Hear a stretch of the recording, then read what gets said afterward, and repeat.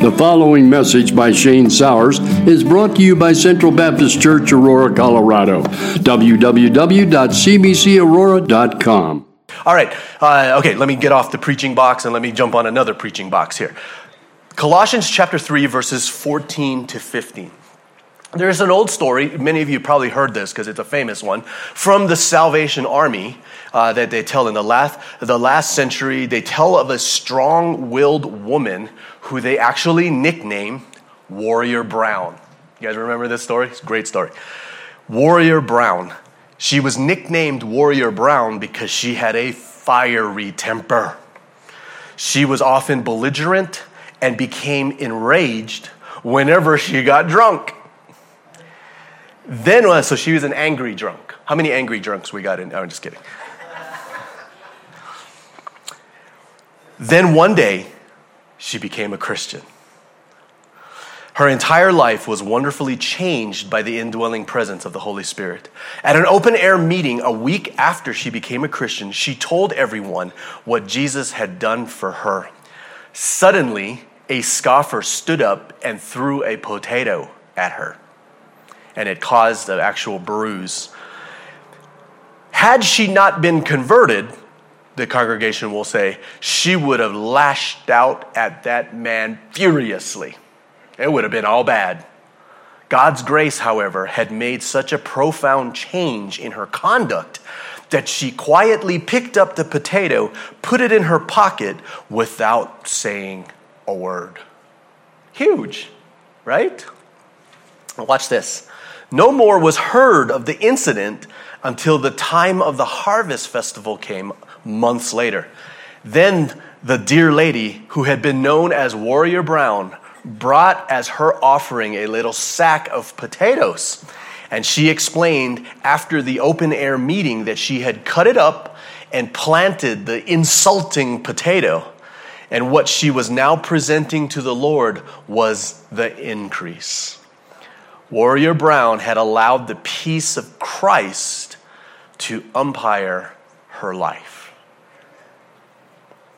This is amazing.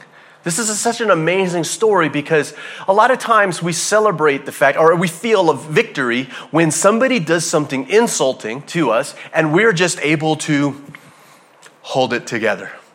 And then we get home and we're like, oh, thank God. Thank you so much for keeping my mouth shut. And we see that as victory. And you know what? That is absolute victory. But here's the thing that we see when it comes to our Lord. It's not just a matter of getting the slap on the cheek. It's what the Lord is able to turn that slap into. The increase that we have when we allow the peace of Christ, the peace that transcends all understanding, to guard our hearts and our minds in Christ Jesus. The peace of Christ is to be apparent and to be full in our lives. As Christians today, we're living with peace, the peace of Christ running our lives. See, and here's the thing. I guarantee that when this is our disposition, when this is really happening in our lives, it is the most freeing and restful place we will ever be. Amazing. When we just rest in the peace of Christ. When we just finally let go and trust in the Lord, leaning not to our own understanding, but in all our ways we acknowledge Him and He will make our paths straight. But did you know that before, we quote this in Proverbs 4, we quote this all the time, but did you know that what he says actually before that is very, very instrumental to understanding the trust in the Lord passage? He says, never let loyalty and kindness leave you. Loyalty and kindness. Think about the body of Christ, modern evangelicalism today. Loyalty and kindness.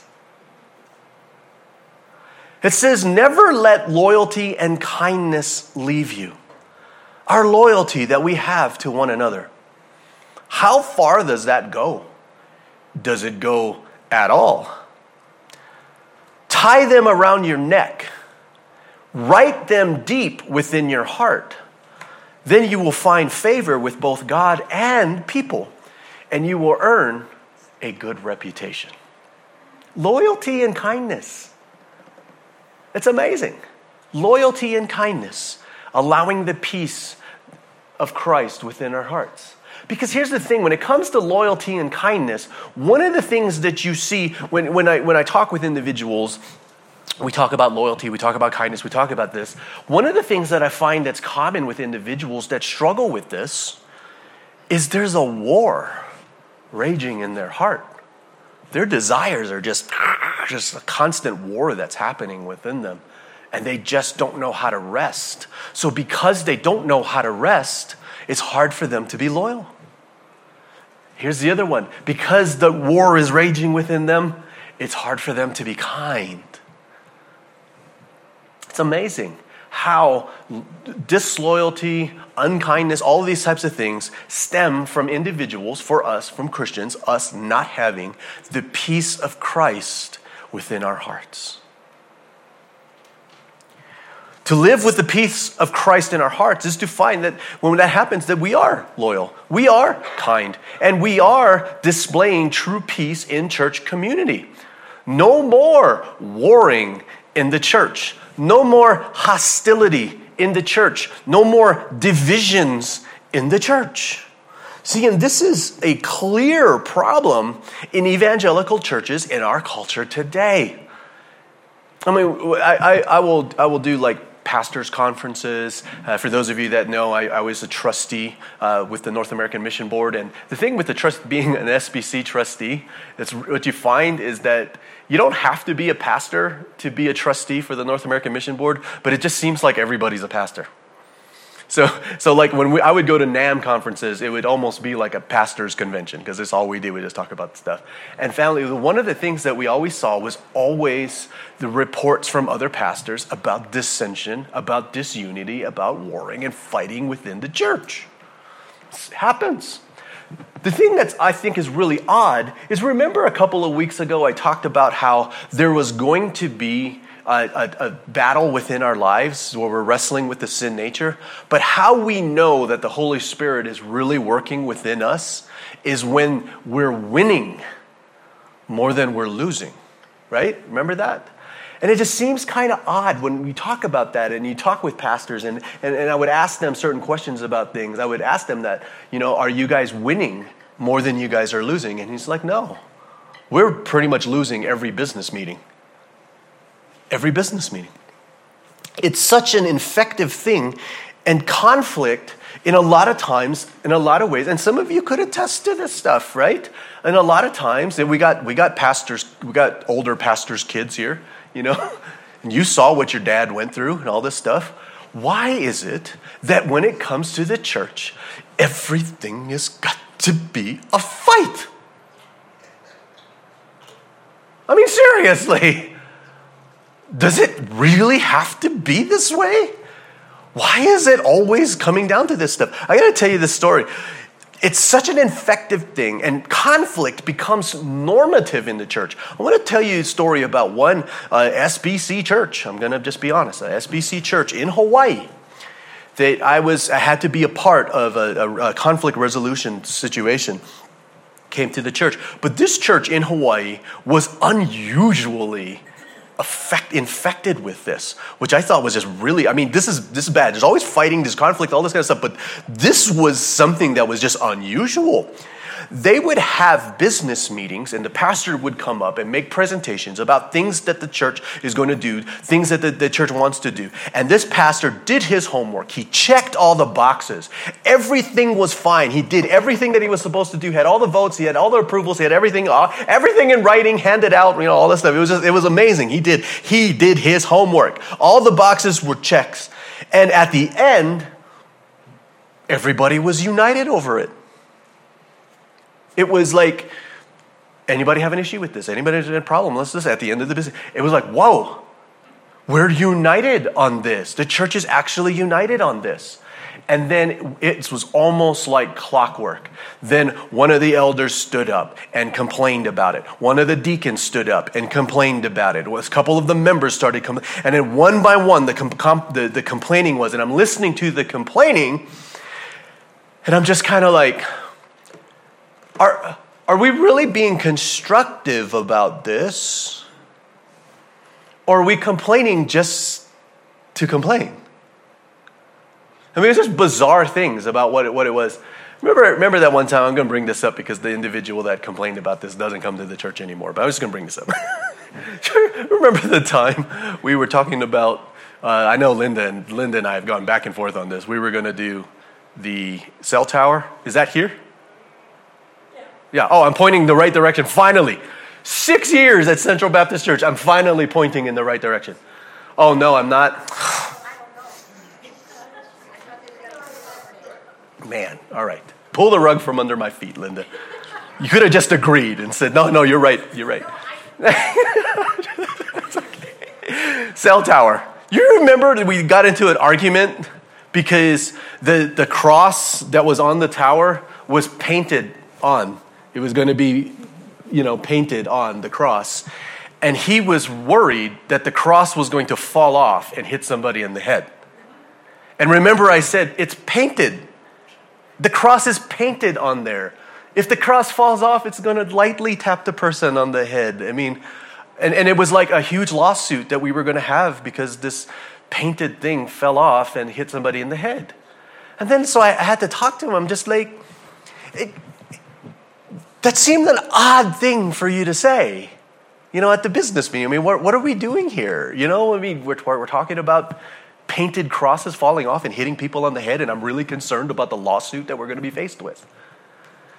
It's kind of like that. So at this church, it was like that. They were bringing up situations like this, and you're sitting there going, are you serious? I mean, are really this? So we sat down and we had a conversation with some of the people that were at this church, right? And we asked him, that he did everything that he was said and all this stuff. Guys, family, you are not going to believe what they told me. They believed that unity is a bad thing. We are not doing our job unless we make sure there's conflict. Family, I'm sitting here and I couldn't believe this. I kid you not, this is not a straw. This is honest to God truth. They did not believe they were doing their job unless they brought conflict into the situation. I would ask some of the members after that. I'm just been like, are you guys concerned about what happens at your business meeting? Why every single business meeting you have, there's a fight, there's conflict over just bizarre things. And people would say, yeah, but you know what? We've just come to the place where we didn't have a good business meeting unless there was a fight. So much so, this whole conflict, this whole unrest, the fighting, all this stuff has infected the church so much so today that we actually have churches that believe, members that believe that unless you have conflict, you're not doing your job. Now I get this. I'm not saying that all our business meetings, should be peaceful and not have. Well, I mean, I am saying that should be the case, but I'm not saying that sometimes in order to do the right thing, we've got to fight for it. I get it. I understand. Sometimes there's going to have to be a fight. But again, they believe that their meetings were not good unless there is fighting. And I remember having lunch with the pastor of the church, and we're sitting there. He's telling me about these things. I'm sitting there stunned. I cannot believe that I'm hearing some of the things that he's saying. Have we lost the peace of Christ in our lives? Because if we lose that, we'll lose the peace of Christ in our church. And let me just say this, just in case some of you guys are on the line, just in case you're on the fence, and you're wondering about this, warring, fighting, dissension, conflict is not characteristic of the Church of Christ. It's not normal. It's not. And the thing that was amazing to me is just how suspicious the people were. Like if the pastor presented something, or an elder, or somebody in the church presented something, and there was unity, and the church was all behind it, they were suspicious that he was trying to pull something. For real? It was bizarre. I mean, my whole thing is this. I mean, seriously, I would say this with the church. I mean, if every single thing I did, you guys were suspicious of, well, I don't know. Pastor Shane's trying to do something. He's helping little old ladies cross the street. What's the angle? What's he trying to do? He's saying he prays for everybody in the church. That's odd. That's bizarre. The pastor says that he's preaching the gospel. He's preaching the word of God. He's just preaching the word. Doesn't that seem strange to you?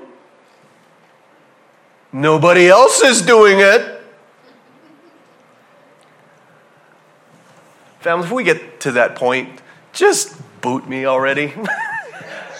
I mean, we can't be in that position, right? We're suspicious, fighting, conflict, wrestling, all this stuff. Warring is not to be a characteristic of the church. And we can't allow our church, Central Baptist Church, we cannot have that be a characteristic of the body of Christ. Because I tell you one thing, in our culture today, there is nothing that's going to bounce people out of this church faster than this unity. And it's so bizarre, it's so common, it happens a lot, that when you talk with people about this stuff, it's almost like you can smell it when you walk into a church. I always wonder, is it my cologne? Is it because pastors that wear the same cologne that I wear, is that what you guys smell? No. It's almost like people can smell this unity within the church. We are called to live at peace with one another. We are called as a church to rest in the peace of Christ. Are we not sure that's true? Not sure that God called us to be living at peace with each other? Well, let's take a look at it. Colossians chapter 3, verses 14 to 15. Above all, clothe yourself with love, which binds us all together in perfect harmony. Isn't that the song? I just thought of that. Isn't there a song that sounds something like that? I like to buy the world a Coke and harm something. Anyway, that's just some ADD stuff going on. Okay. And I'm doing it when I'm reading scripture. My mentor would kill me right now. Which binds us together in perfect harmony. And let the peace that comes from Christ rule in your hearts. For as members of one body, you are called to live in peace and always be thankful. The grass withers, the flower fades, but the word of our God stands forever. Let's pray. Father, we thank you. Thank you so much for your word. And we pray that your word will transform our hearts and that you will lead us in all righteousness. We thank you in Jesus' name. Amen. So if you're taking notes, the first thing we're going to look at today is how we need to have love bind the articles of clothing together in Christ. We'll talk a little more about that. And then the second thing is how the peace of Christ must be, and I love this translation of the word, the umpire in our lives in all things. And the last thing we'll look at is how we must be thankful to the Lord because, come on, there's so much we have to be thankful for. Our thesis statement today is this: though sin and false teachers and the pattern of this world causes us to be unloving and at war with ourselves and others, it is the power of the Holy Spirit and the truth of the Scriptures that will cause us to rest in the peace of Christ that transcends all understanding, and it will always guard our hearts and our minds in Christ Jesus. Family, I am telling you, this is so important for us. This is so important for me. I am definitely preaching to myself today. All right. Number one, love to top it all off, we saw last week that we had to put garments of Christ on. Remember? Garments of Christ. If you don't remember, we had to put on compassion, kindness, humility, gentleness, and that one characteristic, that one article of clothing that we tend to think is optional. It's called patience. And now that you got your sweet, godly, not Armani, but Christ. We gotta have a clothing line called Christ suit. You got your suit on. Now you are going to put on the trench coat of love. It's kind of the picture. The last garment that we put on above all things, we're going to put it on. It's called love. William Hendrickson, he translates it this way. And above all things, put on love, which is the bond of perfection. Love is known in the scriptures. This isn't anything new. Paul and Timothy aren't saying anything new. We see in the scriptures that love is that thing that's the greatest, one of the greatest things in all the universe. 1 Corinthians chapter 13, verse 13, 1 Corinthians 13:13, 3 things will last forever: faith, hope, and love. And the greatest of these? Somebody take a guess. Oh, it's up there. Okay, love. The greatest of these is love. And we see in Galatians chapter 5, verse 22, Galatians 5:22. But the Holy Spirit produces this kind of fruit in our lives. What's the first thing mentioned on this list? Take a guess. Love. All right, you got it. Love. Joy, peace, patience, kindness, goodness, faithfulness. For Philippians chapter 1, verse 9, Philippians 1:9. I pray that your love will overflow more and more, and that you will keep on growing in knowledge and understanding. 1 Peter chapter 4, verse 8. Most important of all, continue to show deep love for each other.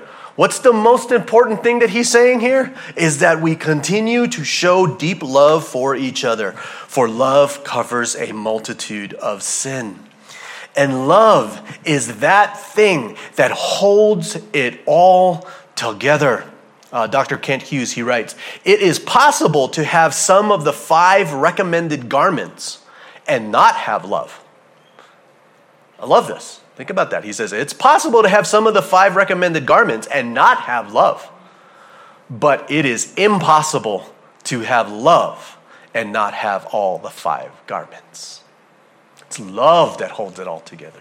It's love that binds it all together. It's love that keeps everything working in perfect harmony. So we don't buy the world a Coke. We show love. That is a characteristic of a Christian. Love. But Shane, you do not understand that loving people is very hard. Yeah, I know. Loving people is very hard. Loving people is difficult. And I get what it is that we're trying to say. Because not only is it hard to show love sometimes, it's hard to show love to people who you don't want to show love. Right? It's just like, oh yeah, Shane, I could be a loving person if it wasn't for people. I'd be really loving.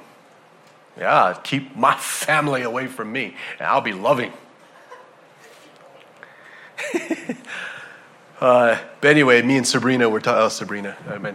Me and Sabrina, you can tell her, we were talking about this book. Sabrina's reading Mere Christianity. If you guys haven't read Mere Christianity, go read it. Really good book. And I was reminded when we were sitting there talking about Mere Christianity, I was reminded that there was a section in there where C.S. Lewis talks about love. And it brought right back to my memory. I'm going to read it for you. In his book, Mere Christianity, C.S. Lewis wrote, "Do not waste your time bothering whether you love your neighbor." I thought this was really interesting when you hear it. Don't waste your time wondering if you love your neighbor. He says, act as if you did. As soon as we do this, we find one of the great secrets. When you are behaving as if you love someone, you will presently come to love him. Wow. And I think isn't that interesting there? Because a lot of times if we're struggling with this, we're wondering, do we really love this person or not? And then we're wasting time and wasting energy wondering if we do. C.S. Lewis is just saying, do. Just do it. And you will find that when you do, you will come to love him. If you injure someone you dislike, you will find yourself disliking him more. If you do him a good turn, you will find that you are disliking him less. It's amazing. Love. That amazing thing about love. You know, and we've talked about, I know we've talked about this when it comes to love. I mean, well, but Shane, you know, love is that deep feeling that you have deep down inside that just makes everything good and makes you feel good. It says love is that wonderful feeling. Yeah, if love really was a feeling, wouldn't it be odd that Jesus says to love your enemies?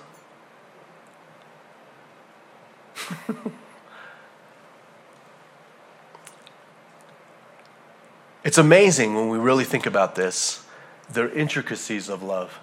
But it's one of those things that's so simple. And one of the things that we recognize, one of the things that we realize, one of the things that we can feel, but one of the things that we can choose. So point number 2, we talk about peace. Peace that transcends all understanding.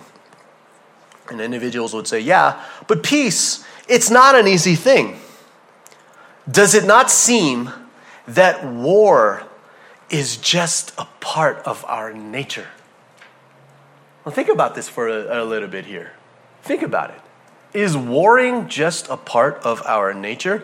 I remember in the movie The Matrix, I know this is a movie, but I just want you to hear this. I remember in the movie The Matrix, they tried to have a system. You know, they're controlling all the people in the movie, and they're all like, you know, basically batteries. They're asleep and they're being deceived, living this life in this dream world.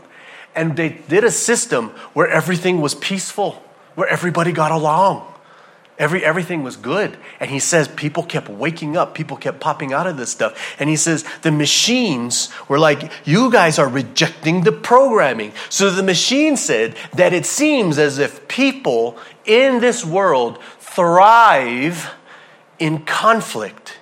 You cannot live in peace with each other. You cannot have happily ever after. Now, again, this is a movie, right? But then you kind of wonder, why did that resonate with people so much? Why? Because it comes from stats like this, from Moody Bible Institute. In the Personal Journal, they reported this incredible stat, this statistic. It's amazing. Listen to this statistic. Since the beginning of recorded history, the entire world has been at peace less than 8% of the time. Do you know that? Since recorded history, less than 8% of the time since recorded history was the world at peace. At peace. In its study, the periodical discovered that 3,530 years of recorded history, only 286 years actually saw peace.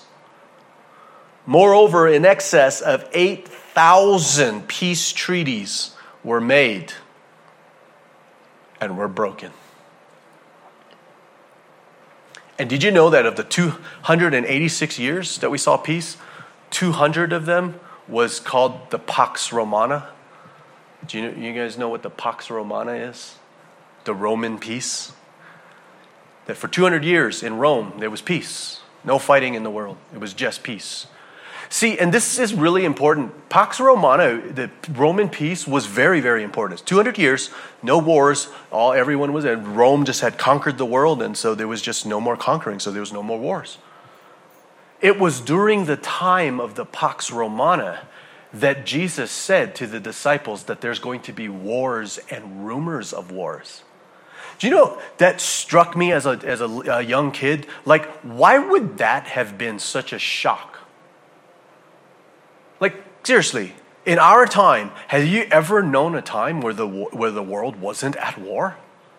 I mean, there's always war. I grew up, war, all this stuff. So why would Jesus saying there's going to be wars and rumors of wars, why would that shock anybody? Wouldn't shock me. Doesn't shock us during this time. This is a clue to help you with your eschatology. Why would that shock anybody today? I mean, seriously. I mean, Charlie, if I said, hey, Charlie, there's going to be wars and rumors of wars one of these days. Yeah, Charlie's going to look at me just like he's looking at me right now. Okay. When has there not been wars and rumors of wars? There's just always wars. Why would that have been a shock to the people?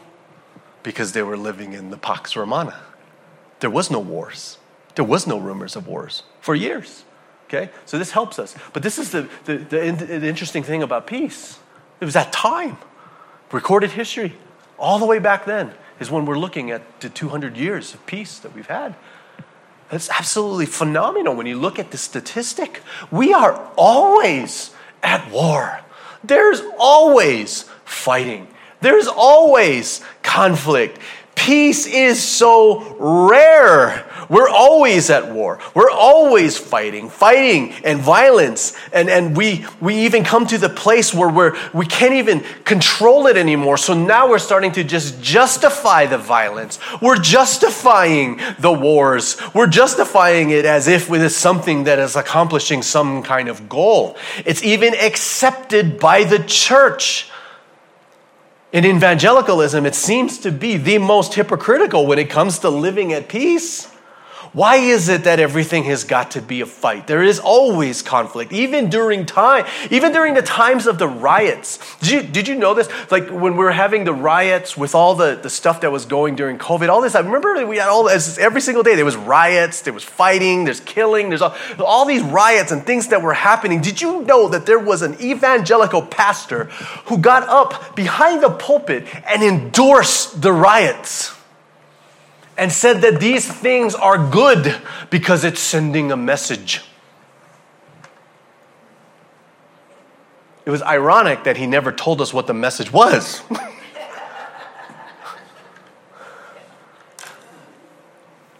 it was just bizarre. It was just a bizarre time, wasn't it? I just keep looking back at it. It's just a bizarre time. Just a lot of stuff that's happening. It's just bizarre. But we're actually in the church endorsing violence that was happening within the world. That's what we're doing with the world. What are we endorsing in our own church? What are we letting go? We're just letting these things happen. Just letting this stuff unfold. Endorsing violence. But it's the peace of Christ that must be in our hearts. It's not an option. He's not giving us an option here. He's letting us know that the peace of Christ must be in our hearts. It is resting in the words and the promises of Christ. Dr. William Hendrickson, he writes this: this peace is the condition of rest and contentment in the hearts of those who know that their Redeemer lives. You know why this one really struck me? This is the thing that I say all the time. I'm on social media. I'm watching Christians, people who profess to be Christians, and they're just panicking and they're just yelling and they're just saying all these horrible things and just using profanity and all this stuff. I mean, just wow. And the thing I just, like I told you, right? It's like the person who in my life, when I've come to the conclusion, like that person has the foulest mouth, I think, of anybody I've ever met in this world. Remember? I told you the story? Yeah, it was a woman who professed to be a Christian. And I'm watching this all unfold. And the one thing that I keep saying, we act as if Jesus is still in the tomb.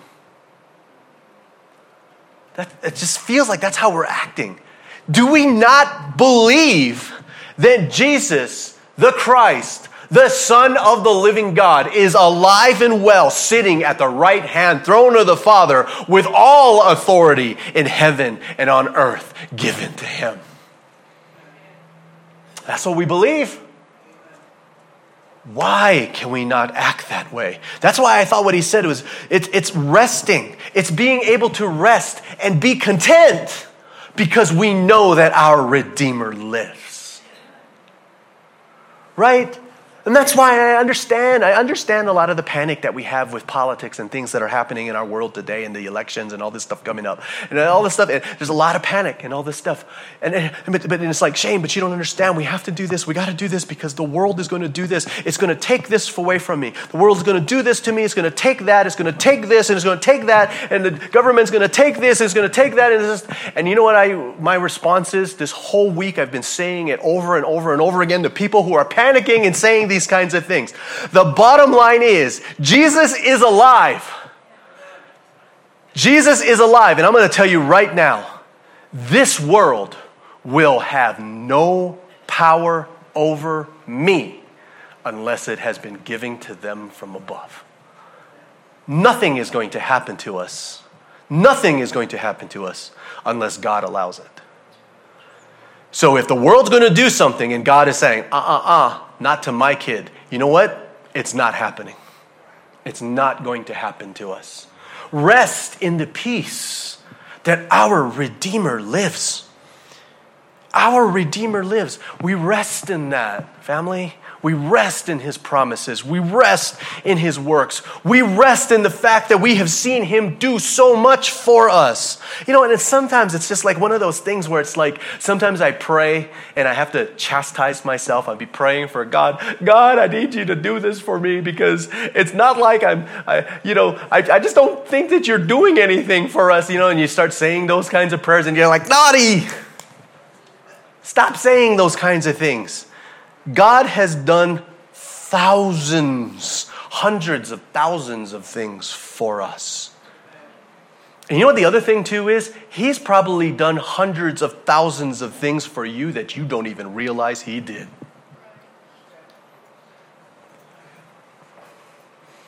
Our Redeemer lives. Our Redeemer lives. Jesus is alive. But see, here's the thing. The thing I think we struggle with this stuff is because in the end, we just don't believe it. We love saying it. We love singing it. We love saying in Jesus' name when we get done praying. But the reality is, do we really believe it? Do we not believe in that gift that the Lord gave us? Remember, think back to the times in your Bible reading when you go to the Gospels. You know, and you read the Gospels. And how many of you guys love the Gospel of John? I mean, right? Y'all got to raise your hand, because if you don't, then, you know, that's, it's naughty, right? We love the Gospel of John. And I'm always having to remind myself of this, because it's amazing how quick we forget. You know what I'm saying? It's just in the world, in our culture today, with sin nature and all this stuff, man, it's just, we're always, and there's a war. There's always warring. There's always unrest. And I'm always having to remind myself of this passage of Scripture. So I'm going to remind us of the gift that God gave us. In John chapter 14, verse 27. John chapter 14, verse 27. I am leaving you with a gift. Did you know that Jesus gave us a gift? He gave us an amazing, amazing gift. And what was that gift? Peace of mind and heart. Think about that. He gave us a gift. And what is that gift? Peace of mind and heart. Because if you really think about it, if you really believed what Jesus did and the promises that he has made, would we not have peace of mind and heart? Think about that. And this is what I have to remind myself when I'm praying and I'm panicking and I'm freaking out. I'm just like, I'm just not going to get to my doctor's appointment in time. You know, just having difficult wrestling, all this stuff, and just getting bent out of shape over all the stuff that's happening in this world. Do we not realize that my Redeemer lives? My King lives. My Savior lives. And there is nothing in this world that this world is going to do to me. Nothing that he can do unless God let it happen. My Redeemer lives. Christ lives. That is peace of mind. Seriously. So when we struggle with this, it's amazing. And here's the thing. We think that we will get peace of mind if the world would actually just cooperate. This is the thing that gets me. Hey, Shane, I would have peace of mind if the world would just give me a little more money. If people would stop cutting me off in traffic. If people would stop saying mean things to me on social media. If people would just stop having better lives than me, I would have peace of mind. We think that the world is going to give us the peace. And what does Jesus say? And the peace I give is a gift the world cannot give. We're trying to find peace in the very thing that Jesus is saying cannot give what I give. Absolutely, it's amazing. It's amazing. Because all you got to do is just watch the world when you got people that have everything the world has to offer. They're not much happier. So, Christian family, today, don't be troubled. Don't be afraid. Don't be troubled. Don't be afraid. That's how we pray. And in my prayer, I'm reminded of this. This is thank you so much for the gift that you give. God, I'm going to rest in what it is that you said, what it is that you promised, what it is that you did. You are alive. You are well. You are sitting at the right-hand throne of the Father with all authority in heaven and on earth given to you. Be still, my soul. Be still and rest in that promise. I remember one time I prayed that prayer, and it was like kind of recent when I'm going through all this stuff with the album, and I was super stressed out. And it was just like, be still, my soul. Just rest. The next thing I know, I was waking up.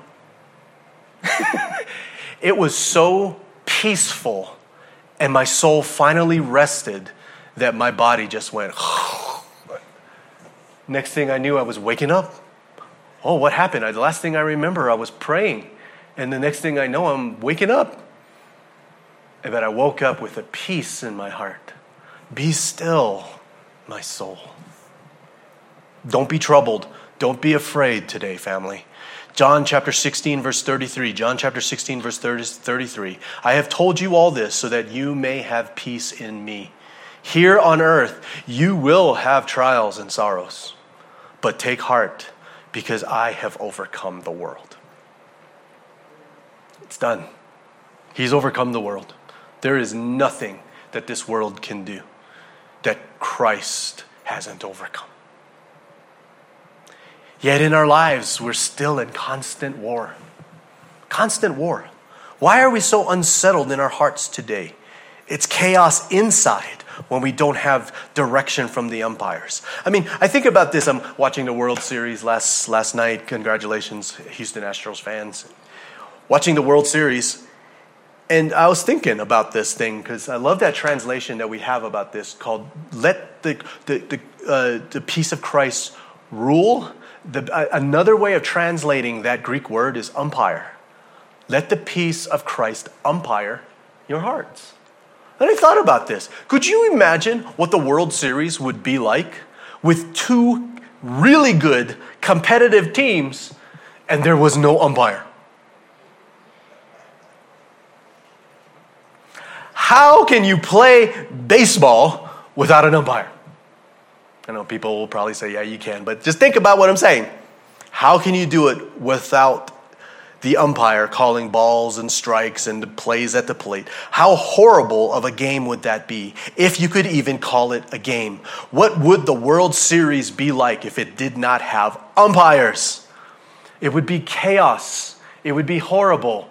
That is the life of a Christian who is not allowing the peace of Christ to umpire your life. Your life without the peace of Christ umpiring, ruling your life, is going to be like a baseball game being played without an umpire. What a mess that would be. No wonder we have the issues that we have.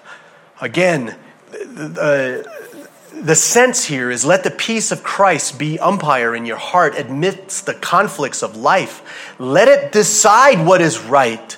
Let it be your counselor. It's a rule. It's a command. We are to be at peace with everyone in the church. We've got to let the peace of Christ rule in our hearts. We've got to let it be our umpire. Let it say what is right. Let it say what is wrong. Let it call and throw out what needs to be thrown out. To surrender to this is the way we can have peace in community and the way we will have peace in our own lives.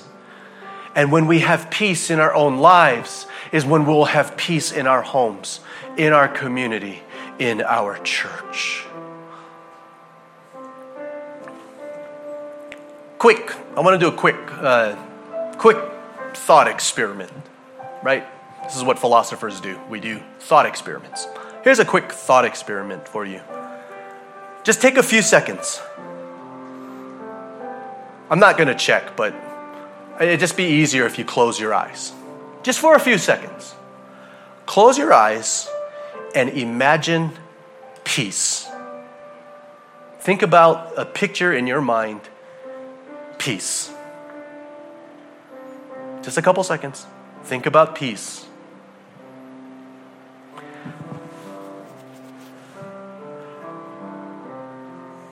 Okay. Think about what your mental picture was of peace. Were there any people in them?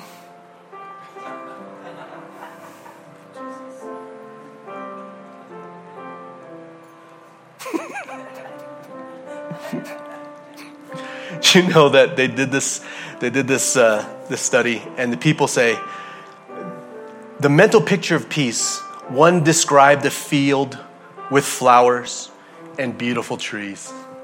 Another person spoke of snow-capped Rocky Mountains with an incredible alpine landscape. Another described a scene of a beautiful lake surrounded by mountains. Everyone described their mental picture in this guy's study, and one thing was common in all of them. None of them had people in it. Isn't it interesting? Think about that. It's interesting. I'm totally doing this for TikTok. Yeah, this is a TikTok video right here. It's commented. Isn't it interesting that when you're asked to imagine peace, the first thing we do is eliminate everybody else? Emily, this is what we're talking about. This is what we're talking about, why we struggle with this thing called peace. That's why the peace as Christians that we have transcends all. The peace that transcends all understanding is the peace that we receive from Christ. And that peace is wonderful. And the reason why we have to be thankful, because we have so much to be thankful for. These articles of figurative clothing that we're talking about, they were worn by our Lord Jesus and displayed much love, and he brought much peace to his people. This is what it is like to be Christ, and what it's like to be blessed by Christ, and what it is to be in Christ. This is why we have so much to be thankful for, because we are at war with people. We are at war with our nature. We are at war with this thing called sin. But Christ came and saved us from its destruction. Why should we be thankful? Because Christ came into this world to seek and save that which was lost. Why should we be thankful? Because Jesus died for our sins according to the scriptures, and he was buried and he was raised on the third day, all according to the scriptures. Why should we be thankful? Because he became sin who knew no sin, that we might become the righteousness of God in Christ Jesus. What love that while we were yet sinners, God the Father sent Jesus to come and die for us. Amen. And the promises continue, doesn't it? That all who call upon the name of the Lord shall be saved.